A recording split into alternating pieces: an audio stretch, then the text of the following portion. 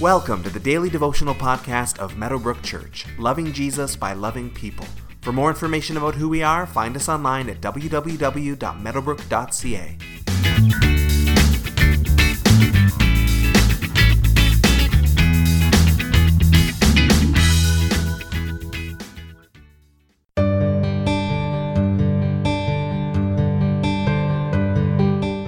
You might remember getting busted when you were a kid. That sinking feeling when you are found out and your whatever you've been doing that you weren't supposed to do has been exposed.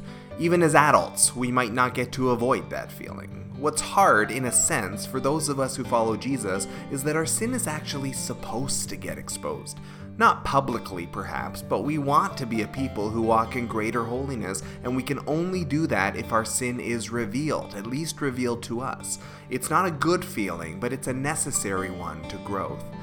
Judas has been plotting with Jesus' enemies in order to hand Christ over to them, and he is about to be outed for his evil plots. Unfortunately, in his case, he will not grow from this moment at all.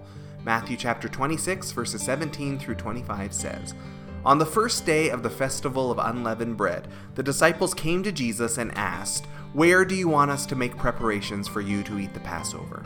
He replied, 'Go into the city to a certain man and tell him, the teacher says, my appointed time is near. I am going to celebrate the Passover with my disciples at your house.' So the disciples did as Jesus had directed them and prepared the Passover. When evening came, Jesus was reclining at the table with the 12, and while they were eating, he said, 'Truly I tell you, one of you will betray me.' They were very sad and began to say to him one after the other, 'Surely you don't mean me, Lord.' Jesus replied, 'The one who has dipped his hand into the bowl with me will betray me. The Son of Man will go just as it is written about him, but woe to that man who betrays the Son of Man. It would be better for him if he had not been born.' Then Judas, the one who would betray him, said, 'Surely you don't mean me, Rabbi.' Jesus answered, 'You have said so.'" So the annual festival of Passover has come, and it's time for the devout Jewish people to gather in Jerusalem to celebrate God's sparing of Israel and his deliverance of them out of Egypt. It was time to eat the traditional meal of lamb, unleavened bread, herbs, and various greens, together with your friends or your family. Jesus has plans already in place for how that's going to happen, and so a room is procured. Other accounts in Scripture tell us that this is the famous upper room where the Holy Spirit will later be poured out at Pentecost. As they are eating, Jesus drops a bombshell about his coming betrayal at the hands of one of his closest, except that he's been talking about this betrayal already, so this is not a total shock. But it was probably a new idea to the group that one of the 12 would be the betrayer. They're all amazed at this. "Surely not I, Lord."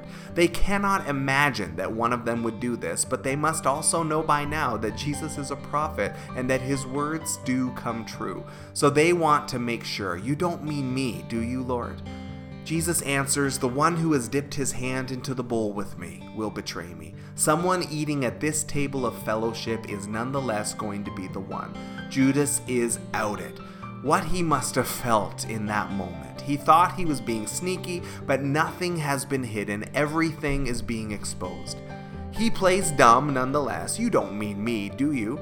Jesus answers, "You said it. It is you." Things are about to escalate very quickly, and Jesus was aware of all of it before any of it came to pass. Take some time for reflection today. If Jesus were to sit with you at dinner and talk about your sin as he did Judas' sin, what would he have to say?